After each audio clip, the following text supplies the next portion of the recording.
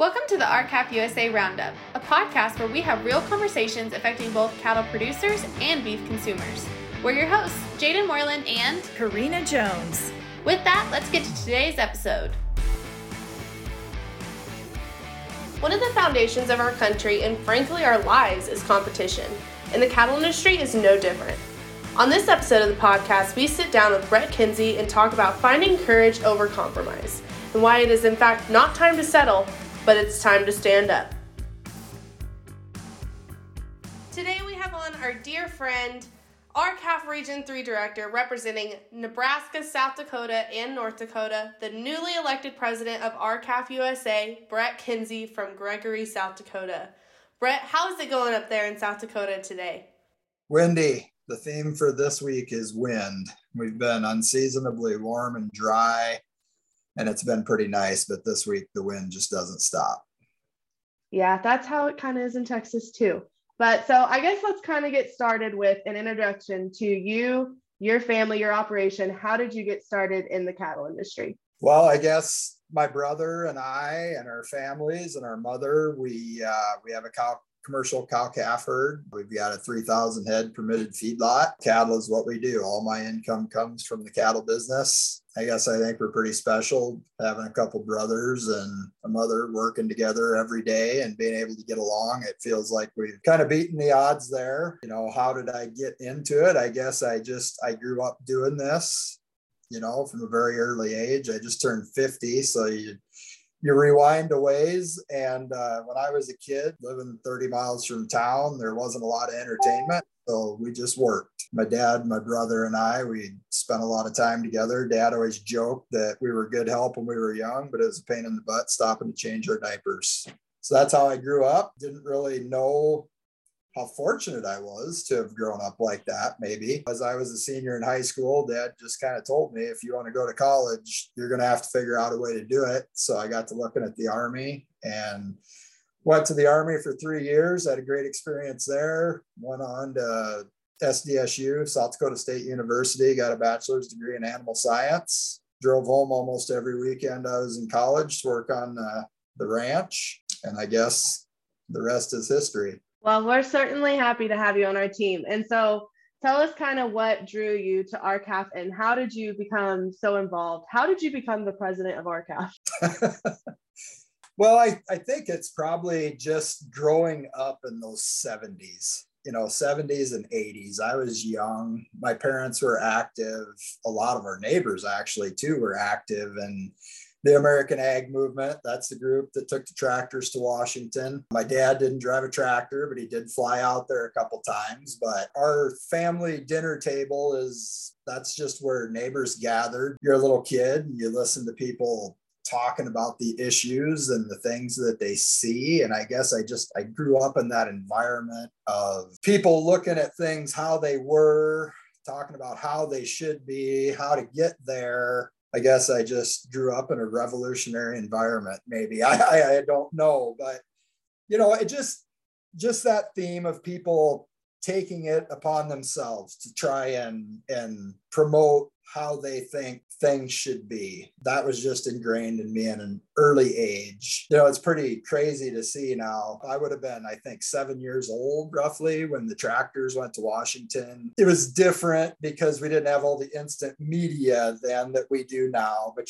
seeing that on TV. Now we come to current day, the deal with Canada. It feels like it's come full circle. It's finally gotten bad enough that people are just kind of sticking up for themselves, and that's good to see. So that's what drew me to RCAF.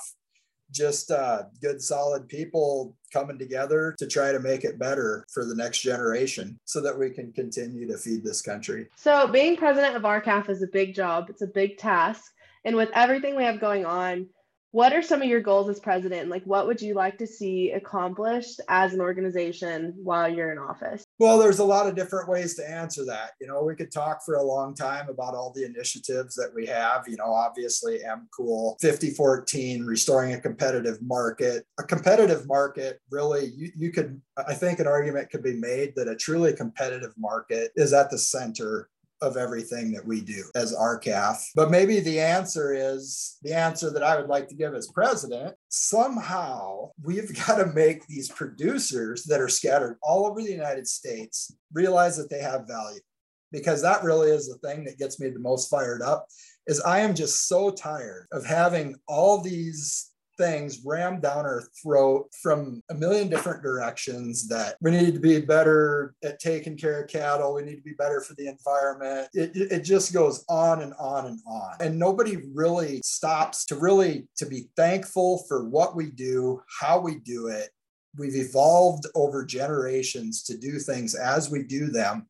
But we just see so much maybe highly marketed, well-intentioned into control narratives is what I fear in this industry and in this country, really. That is really, I think, the way forward for RCAF, for the cattle industry, and for America is, we've got to take that thankfulness, have some pride in what we do, and stand up right where you are. That's where it all starts, right? You don't have to go to the capital of your state or of your nation or whatever. I kind of feel about RCAF like I feel about our ranch. It's not so much that I've inherited something, but you're just kind of the current caretaker of it. I just think that we have got to breathe some life into the middle class of America, the people that do the work, and just make them stand up for all the blessings that we have had and all the good things that we do. And I think that that's the key to getting all these initiatives that RCAF does. It's just the realization, hey, Brett Kenzy can't do it for you. Karina Jones and Jaden Moreland can't do it for you. Bill Bullard can't. The volunteer board members of RCAF can't. You have to do it. And that's why I'm so proud that RCAF has evolved to where we talk about problems, we talk about solutions, and then we give you an action step. And I know that people are getting disenfranchised because we visited with a lot of people at the South Dakota Stock Show. People are just like, hey, you tell me to call my congressman, and I call and I call and I call. I've been calling for 10 years. I'm going to quit. And I'm like, no, don't quit. It gets the hardest right before you win. That's just the way it always is. It's always the hardest right before you get what you need. And in this moment, every day in the news cycle, it is accepted fact. Our food system is broken. And we can maybe debate on how to go forward to fix it. But it is in this moment where we're either going to settle or we're going to stand up and we're going to fix it so that we can move forward, a healthier rural America and America as a whole. So Karina and I were actually just talking the other day about how you have been just like a constant voice in the industry. And as long as I've been on staff, you're always doing interviews, op-eds, and really just like standing your ground, battling for our industry. And like you said, people are getting tired of fighting. So how do you stay motivated and keep up with this fight and just stay strong in this fight? Oh, I mean, again, it's thankfulness, right? As you look back, you look at our place, okay? We've been, since South Dakota's homesteaded, over 100 years. Look at what the generations have gone through. World War I, the Dust Bowl, the Great Depression, World War II, Vietnam, Korea, the social unrest and the civil rights movement. At any one of those times, kids had to think, oh man, it's all over, seeing the stress on their parents' faces, but we've came through it. And, you have to be thankful for what we've come through. But now we are at that moment and we have to go forward. My time in the Army, it was just leaving everything that you knew and going somewhere you had never been, being surrounded by people that you had never met, knew nothing about, and just visiting with them, because in the Army, the motto is hurry up and wait, right? So you're either going 100 miles an hour or you're at dead stop and you're sitting around and you're visiting with these people. And I guess being born into it and living the ranch lifestyle, I had never really appreciated it because I didn't know anything else. And when you get to talking to other people, it's some romantic stuff. Having land and having open spaces and talking to them about working with a mean cow, and showing them pictures of baby calves. And that's just kind of what keeps you going. Just thinking back to that, thinking about who has lived more free than us out in these open countries, who's learned the lesson that it doesn't matter whose fault it is, you're going to deal with the consequence, right? If you get your fields hailed out, it wasn't your fault, but you're going to deal with the consequence. And there again, that brings us to current day too. This organizational bickering, this group blames that group and blah, blah, blah. R versus D. Back and forth, nothing ever gets done. Paralyze the country because nobody can reach across the aisle to come together. Guys, it doesn't matter who we can blame it on. We are going to live with the consequence, and so will our kids. And I guess that's what keeps me fired up. Plus, having your back against the wall. I mean, I've sat in the seats of sale barn and lost $600 a head on yearlings in 15. It can happen, and it can happen really fast. So we've got to come together and be proactive. We need some offense. We need to get off this defense kick and just go after what's right. A competitive market is right. It's not too much to ask. Yeah, the three of us were all just together for a few days in Rapid City for the Black Hills Stock Show. My mom always laughs because every time I come home, I'm always like fired up and pumped. And all of that really comes from hanging out with y'all and having conversations with you, Brett, and you, Karina, and all of our board members and members that came out. So, but back to the stock show, that was an awesome event. And it was incredible to see all those people coming out and all the conversations that were had. But one of the biggest things to come out of that was the cattle industry panel. And Karina represented RCAF on that, and you did an excellent job. So Karina, kind of fill us in on the panel. What kind of was said, what was covered? Give us your take on it. You know, just to preface this panel, RCAF has been a part of, a handful of panels in the last definitely 8 months, I think is kind of when our panel tour kicked off. And so we welcome any invitations to anybody's community to be a part of these kind of conversations and panel scenarios. And we definitely come as your guest. We do not dictate your panel forum. So setting into the Black Hills Stock Show panel, it was definitely graciously hosted by a large venue, and that was really exciting. But that also meant there was a great amount of responsibility on those organizers to make sure everything kind of stayed on the rails and on task. And so that is why they gave us 5 predetermined questions. That is why they, didn't allow questions from the audience, was because we had such a short amount of time. We only had an hour. There was literally a timer right behind the stage, and so we were only allowed 2, sometimes 3 minutes to answer those questions. And I know that some people felt like that, a true town hall should have audience participation.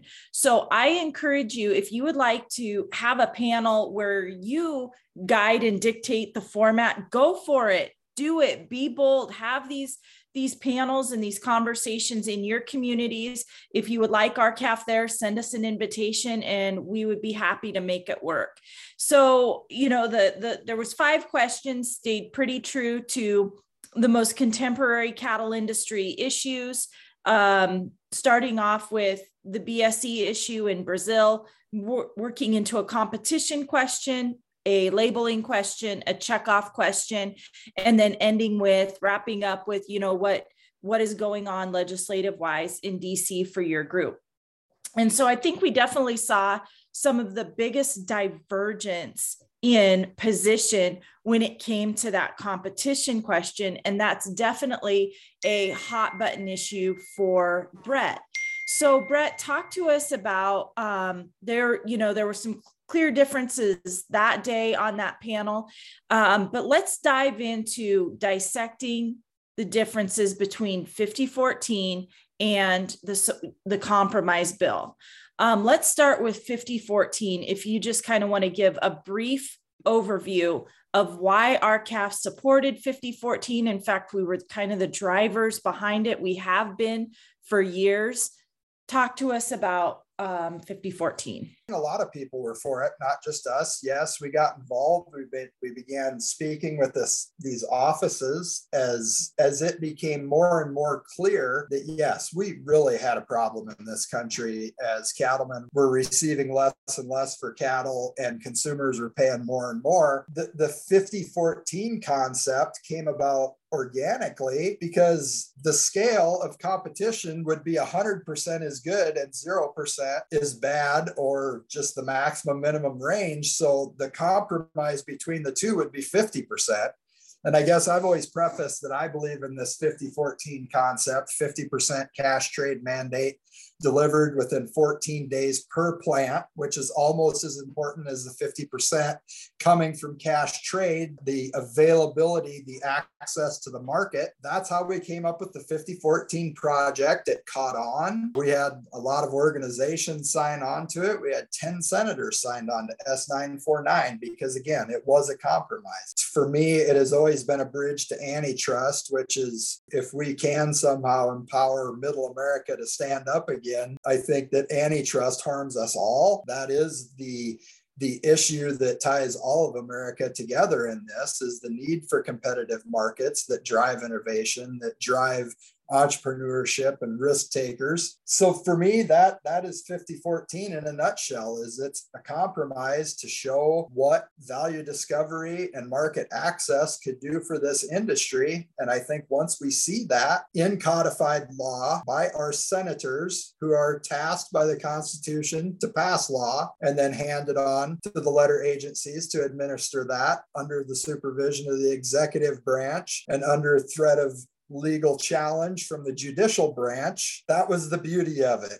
It's simplicity, the minimum standard in law. And that's what drew me to 5014. You know, when you talk about 5014 being the middle ground between 0 and 100%, for our listeners, that describes to me 100% being that the packers would have to buy 100% of their cattle in the cash market, basically putting a ban on unpriced contracts, 0% being we go full on vertical integration.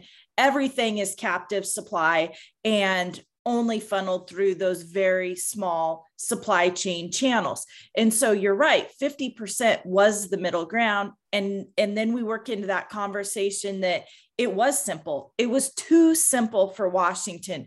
We were gaining steam. We were getting hot with that issue, and Washington does it best when something has momentum behind it. There's lobbyists that have to create a diversion. And so that's why the compromise bill was probably incepted, was to, cut off the steam that 5014 had going forward. The compromise bill seems, once we got it and we were able to parse it, we had some definite concerns. There was really nothing brought over from Grassley's Senate Bill 949, the 5014 bill. There's really nothing brought into the compromise. And that was a concern for us. In fact, it was so watered down, and there's so many pages of bureaucracy and gray language. We communicated those concerns to those senators immediately before the bill was actually introduced. Talk to us about the numerous meetings our RCAF board had looking through this bill and the concerns that were raised. Okay, hold that. I want to go back to 5014 for just a minute. 5014 as a bridge to antitrust. I'll just say one of the reasons why we went with 50 was because it was that middle ground. It should have been something that would allow everyone to live within the system, right?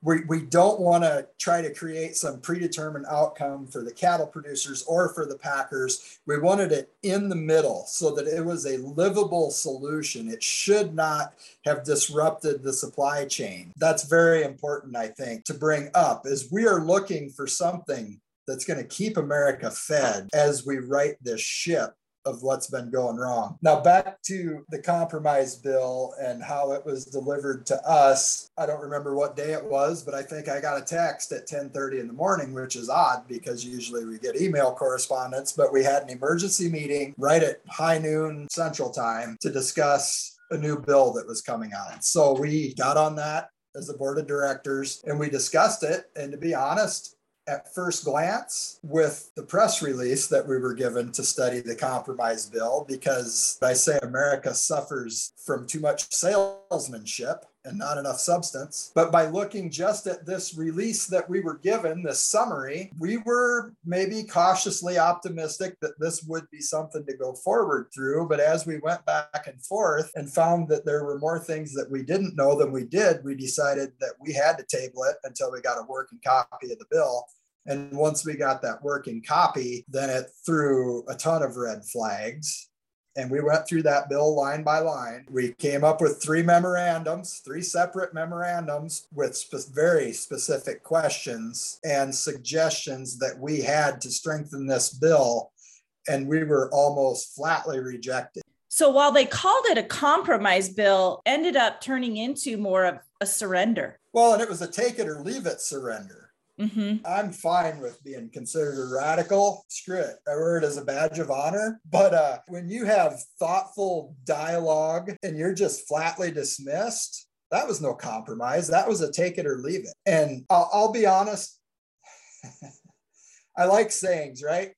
Here's a saying for you. A wise man changes his mind many times, but a fool never does. That bill was delivered to us with almost every organization besides NCBA and us, if I remember correctly, being in support of it. And if they didn't dive into that bill before they supported it, I'm afraid they were victims of a sales job. And I would ask them to go back through and look at exactly what it does, which I'm sure that we're going to discuss that going forward. So let's talk about the salesmanship of that bill, because of course you see the word compromise at the top of Senator Fisher and Senator Grassley's press releases. Everybody gets excited, but now let's talk about the substance and lack thereof. It's a ton of pages that really raises a lot of red flags. Let's start off with the component of, you mentioned this earlier, you and I elect lawmakers to make laws. This completely punts the control of our cattle market to the USDA. What are your concerns about that? Look at the track record of USDA, and you have to realize USDA has 100,000 employees. USDA is so much different than what it was intended to be. USDA personnel are not elected. Sure, they're appointed, but some are appointed. To give that much power to an unaccountable and unelected letter agency of our government, a case could be made that the trouble that we're in as a country is that our lawmakers have freely given too much of their authority to the letter agencies to avoid accountability at the ballot box. Now, you might agree with that or you might disagree, but at any rate, we were not intended to be governed through regulation. We were intended to be governed through law. And yeah, USDA was never intended. There's too much access. Really, the reason we got to the compromise bill is twofold in my mind, and this might be harsh too. Somebody lost their nerve, and the lobbyists that slither around Washington, D.C. are the ones that facilitated somebody losing their nerve.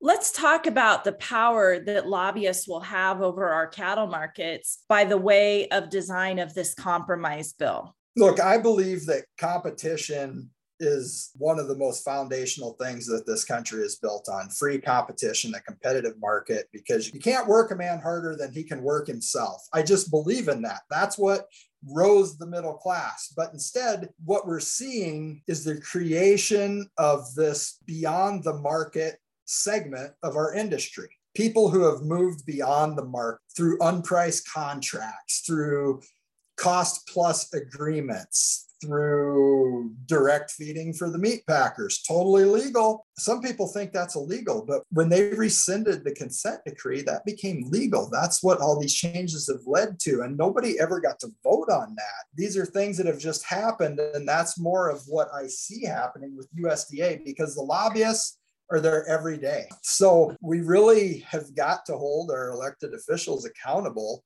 because that is the danger of USDA. It is kind of an entity unto itself. It's an entity that's swayed by captured academia. One of the things in the compromise bill is using currently existing academic studies to determine what constitutes a fair market or a fair level of competition regionally. Well, why did they put in current academic studies? Are they afraid that once this is put in place and we see that it's going the wrong way, that we can't have another study that would change it? It really looks like a rigged game to me. It looks like a bill written by lobbyists for lobbyists, because it's a cash cow for the lobbyists that have offices in DC.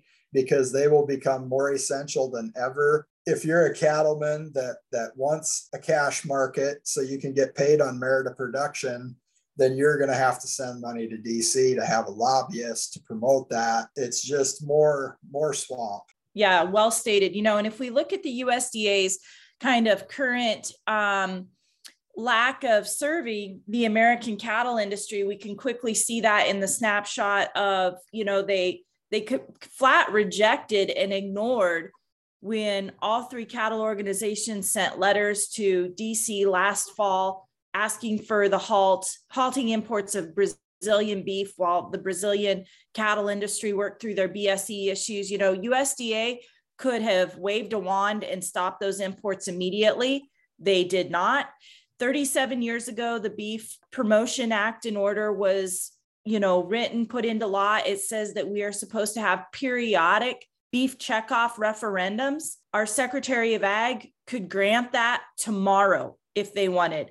The USDA continues not to exercise their power to give the American cattle producer a voice, while also, kind of turning away from things that should be being enforced in the Packers and Stockyards Act, the Clayton Act, and the Sherman Act. So a minimum standard of conduct needs to be set with 5014, and that's going to require congressional action, not USDA. There's been some other things that have happened recently that have raised our concerns about the compromise bill, including, Tyson, once again this week, just absolutely gloating about their record profits, in the first quarter of 2022. Also, then we've seen JBS settle in a class action lawsuit. But when you look at this compromise bill, JBS's plants, 5 of their 9 US beef plants would be excluded from a minimum negotiated cash trade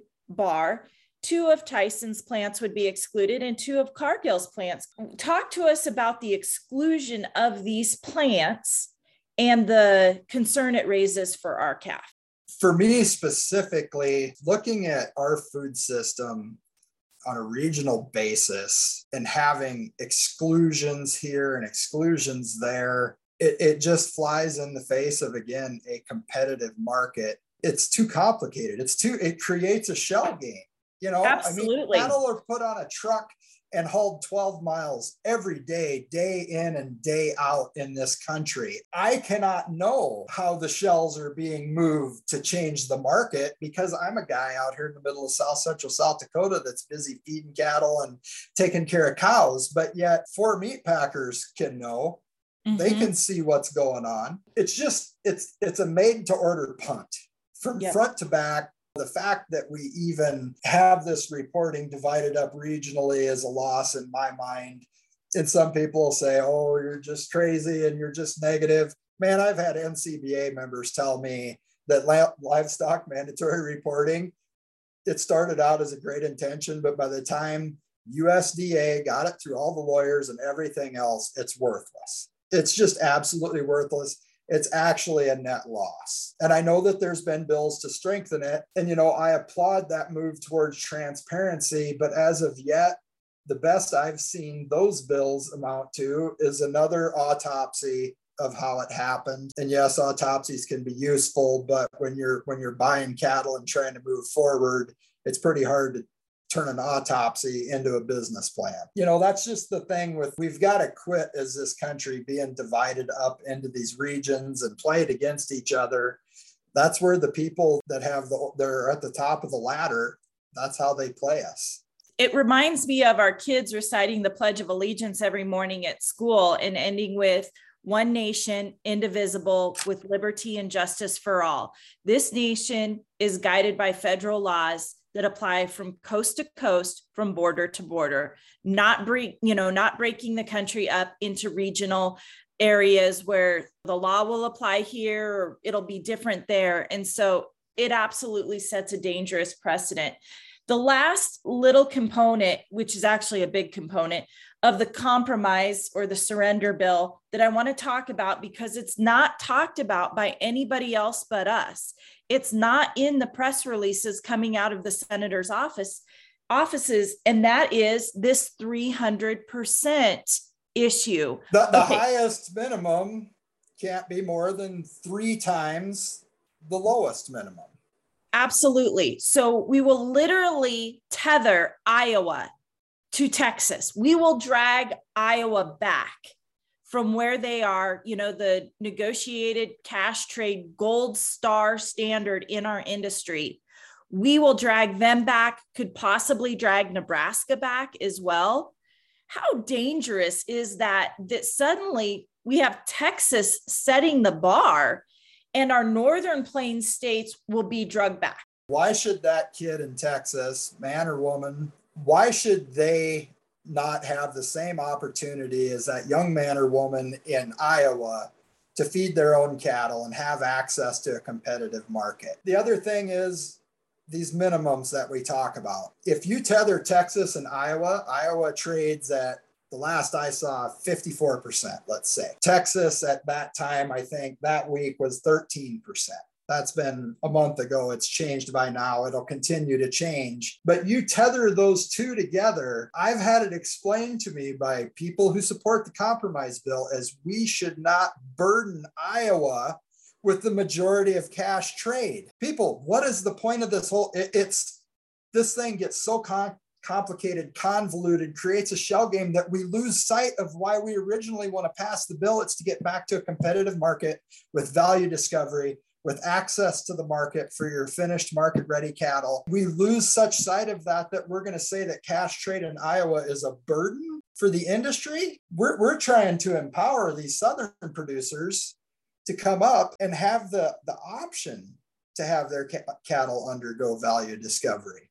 Another thing too, a spinoff of this that I haven't heard nearly enough is there's a Texas A&M study that I have yet to put my eyeballs on that miraculously came out of thin air. And if I'm wrong, I'll lead with my mistake. If it's out there and I haven't seen it, then somebody get it to me. Now that says that if we don't do something, if we don't get something, if we don't get this starting point that we can build on and work on, cash trade in Texas is going to go to zero. I would propose to the people that have a head on their shoulders that a small cash trade benefits the packer because it shows, we're not vertically integrating. These guys are choosing it. And there's just this small amount that doesn't choose to pledge their cattle, their perishable cattle, unpriced. So you use that small amount of cash trade to leverage all the other AMAs that are going on. That small amount of cash trade is useful to the people that are procuring cattle, in my mind, because it becomes that bargaining point. Yes, it's a leveraged bargaining point. It's a thinned out bargaining point, but it's still a bargaining point. Cash trade this week's only 130. We'll do an AMA with you for 132 or whatever, and you can deliver when you want. I don't know how to say strongly enough, people, do not settle for the salesmanship. We are in a time where everybody knows this thing is broken. What you settle for is what you'll deal with for generations.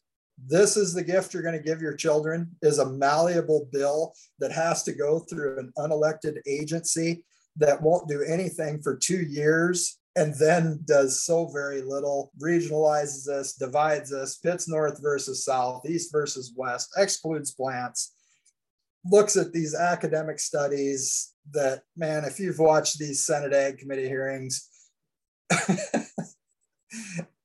the simple way to put it is smart in school and dumb on the bus. And the other way is that these academic studies are conducted in a vacuum with carefully selected parameters that when you put them out in the real world, there's no way an academic study can take into account everything that's going on in this market. And that's what a competitive market does, is it looks at everything. When you're in the sale barn selling your cattle on that day, at that place, at that time, for those cattle, that is the market. And that's the beauty of it. And that's why buyers and sellers can sit together, drink coffee together, have a cookie after the sale. It's because at that moment, it's fair. Opposing sides coming together to have a transaction. And that's what we go back to, or America looks very different in 3 years, let alone 5 or 10 or 20. What you described, I often call the greatest transaction in the American economy. what happens right there between multiple buyers and a seller and a commodity in the middle truly is the greatest transaction in the American economy. And so I guess it's time that everybody needs to ask themselves, are they going to settle and surrender? And when I say settle and surrender, think about your children's future in this cattle industry. Are you surrendering their future in the cattle industry because we decided to hit the easy button right now? Or are you going to stand up and we're actually going to do something that is going to improve the course of the cattle industry for not only our generation, but for generations to come? And so I want to remind listeners that Senate Bill 949 is still on the Federal Register. You can still make calls to your senators, urging them to sign on to the 5014 bill, Senate Bill 949, because it is absolutely still alive, still on the Federal Register. And so that is what we will continue to pursue, is a minimum standard of conduct that will apply to all of the big four plants on a plant by plant basis, from coast to coast, from border to border, and until there's something else that comes about that's even better than that. That is where we stand. So really fast. Okay, we just used a ton of industry terminology that not everybody grasps like we do, because we talk about it and live it every day. So let's rewind just a little bit. And Brett, explain to me what the difference is between the compromise bill and the 5014 bill, and like the importance of competition in our marketplace, and explain it to me like you would to your kid asking you about it. Competition is characterized by the ability of a citizen to use his or her private property to generate a profit in a competitive market. That's what competition is. We need to be reminded, right? 5014 creates clear law from sea to shining sea. It is a minimum standard of conduct. 50% of the cattle have to be purchased, cash negotiated, and taken delivery within 14 days, which, I mean, to the average person that might not be involved in agriculture, cattle, as they're finished, it costs a lot every day to feed them, right? $4 to $5 a day when corn is as high as it is. Plus, when they get past a certain point of being finished, when they're ripe, when they're fat, then quality begins to decrease. So access to the market is as important, sometimes equally, as the price, because they begin to lose quality. So that's why the 5014, the two components. We believe that you should have value discovery, open market, competition, as we defined it, and have access to that market, because that is the stronghold that the packer holds, is access to those hooks. You shrink the number of cattle that you can run through those plants, and that's their PowerPoint that will drive these cattlemen into these unpriced or AMA agreements just to get a hook, just to get them killed when they're done. Now, the compromise bill, in my mind, man, it should be on the cover of the Wall Street Journal. It really should, or Politics Today, whatever, because it's such a case study of what's gone wrong in this country. Again, it's senators who are elected to pass law that then hand that law to USDA to implement. It's kind of like the highway patrolman that pulls you over for speeding. He didn't decide what the speed limit was that day. Everybody knew the speed limit in advance, and if you broke it, you're getting a ticket, right? That's what a law does, versus just having cops out there running around making it up as they go. And that's exactly what the compromise bill does. That's what it's sold as. And there's a vacuum towards this compromise bill because it takes accountability off the Senate. The Senate needs to act. Everybody knows there's a problem. It takes accountability from the Senate and it passes it to USDA. And that's why we call it a punt. They're punting all that responsibility to USDA, and then it's totally malleable. It has a few guidelines, but it's malleable within USDA. And yes, we're going to be able to give input on it. That's what they say. What are they? We can get this. We need a win, which I argue with. We don't need a win. We need progress. That's what we need. We need a win. We need progress. We can build on this. It's a start. Yeah, it's a start in Washington, D.C., where the lobbyists live, where the lobbying firms make a heck of a lot of money, all saying that they're working for the good of us. So that's the fundamental problem with the compromise bill, is that transfer of power. But then you get into it, it regionalizes the United States, which, as Karina said, one country under God, indivisible, e pluribus unum. It's on every dollar bill you've got in your pocket out of many one. We are one country. We don't have a regional tax code. I would propose to you that the reason we have regional differences in cash trade is because of lobbying power within those different regions. Basically, we're asking the people who created the problem to fix the problem to some large degree. So yeah, it regionalizes us. It tethers the regions who have resisted that lobbying power, who have relied on a competitive market that rewards them on merit of production and not on compliance to that market power of the meat packer. Regionalizes us, tethers together, excludes plants. There again, how can you exclude plants? And there's been arguments made, oh, well, this is a cow plant, or that's this plant. Man, they can retool those plants. If there's a profit motive, they can retool plants, they can haul cattle. And so we cannot just empower this further shell game. To bring it back to the beginning, guys, if we let the powers that be, what's the old saying you hear? I work hard every day and I pay my taxes. You take care of this. Well, how's that treated you? In my 50 years of life, how has that treated you? Just that blind trust that the powers that be have your best interest at heart? No, you got to stand up. You got to stand up where you are. I guess I'm over asking people to join RCAF. What it comes down to is we can't do it without you. This has to be America standing up.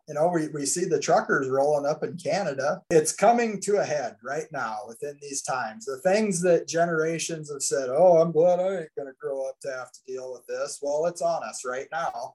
And we don't have to be belligerent about it. Anything that I've said about the compromise bill or anything else or USDA, I would gladly sit side by side with those people and have that back and forth, because that is the courage and that is the way forward in all of this, is to come out in public as individuals and organizations, be unafraid to speak to what we believe and to have the courage to have somebody else disagree with us and to have that conversation back and forth to get to what's truly right going forward, because this is the moment in my mind. And, I don't mean to disparage any other organization or anything like that. I have a series of questions. I would love to ask Tom Vilsack if he wants the power that the compromise bill puts on him. And I know that his answer would be, I'm here to serve at the pleasure of the president and the Senate, and I'll do whatever I'm tasked to do. But I just think this thing has just gotten so out of hand and so out of whack. Competition, America is hooked on competition, but only for entertainment, right? I go to 3 to 5 ball games a week because we've got a lot of kids. And you can't have competition without willing competitors that know the fundamentals. You've got to have a fair game. You got to have a referee who knows the rules, who has a whistle and isn't afraid to blow it. And when we get back to that, when we get back to those fundamentals in America, the fundamentals that we expect our kids to do, when we hold ourselves to that account, then maybe we can get forward as a country, because this is bigger than just the cattle industry. So. Okay, one last question. We ask everybody at the end of the podcast, what's your favorite cut of beef and how do you like it prepared? I'll be honest with you. I've eaten more ribeye, prime rib, New York strips. My mom makes this round steak that is cut into strips and it's seasoned just lightly with God only knows what. She's an awesome cook, but it has sauteed onions and cheese melted on top of toasted buns. And I don't know if there is a better meal on earth than that. That's like a low value cut, but it is That awesome. sounds amazing. As far as a steak, I like a New York strip. All right. Any final comments before we jump off? It all just comes down to courage. It does. And just being tired of it and being ready to just stand up, not to destroy somebody else, but just to stand up for what you believe in. So at the end of the day, when they throw you in the hole. You can say you gave it a good shot. People just have to really get to a point where they feel like they have worth. And once you feel like you have worth, you feel like you have the obligation to try and make it right. And it's really, you can make it really complicated or really simple, but that's kind of what it comes down to. It is always a pleasure talking with you, Brett, and we are so thankful for you coming on today and talking with us and all your work with R-CALF and the cattle industry. In order for cattle producers to be successful, there needs to be competition in the marketplace. We covered a lot of details today about the 5014 bill versus the compromise bill. So like Karina said, that 5014 bill is still on the table, and that is S949, the Cattle Market Protection Bill. I know y'all are tired of hearing this, but it is so important to please call your senators and tell them to co-sponsor this bill. That Capitol switchboard number is 202-224-3121. You can also email your senators if you just do a little bit of research into finding their emails on their website. You can find more information on 5014 on our website, www.r-calfusa.com. And please reach out with any questions you might have. We think it's time to get some competition back into our cattle market, and by doing that, not only will we help build back our American cattle industry, but we will also help restore rural America. So make sure to stay tuned into the conversation by following along on our social media accounts on Facebook, Instagram, YouTube, Twitter, and LinkedIn. Thanks for listening to today's episode of the R-CALF USA Roundup. To learn more about R-CALF USA, visit our website, www.r-calfusa.com.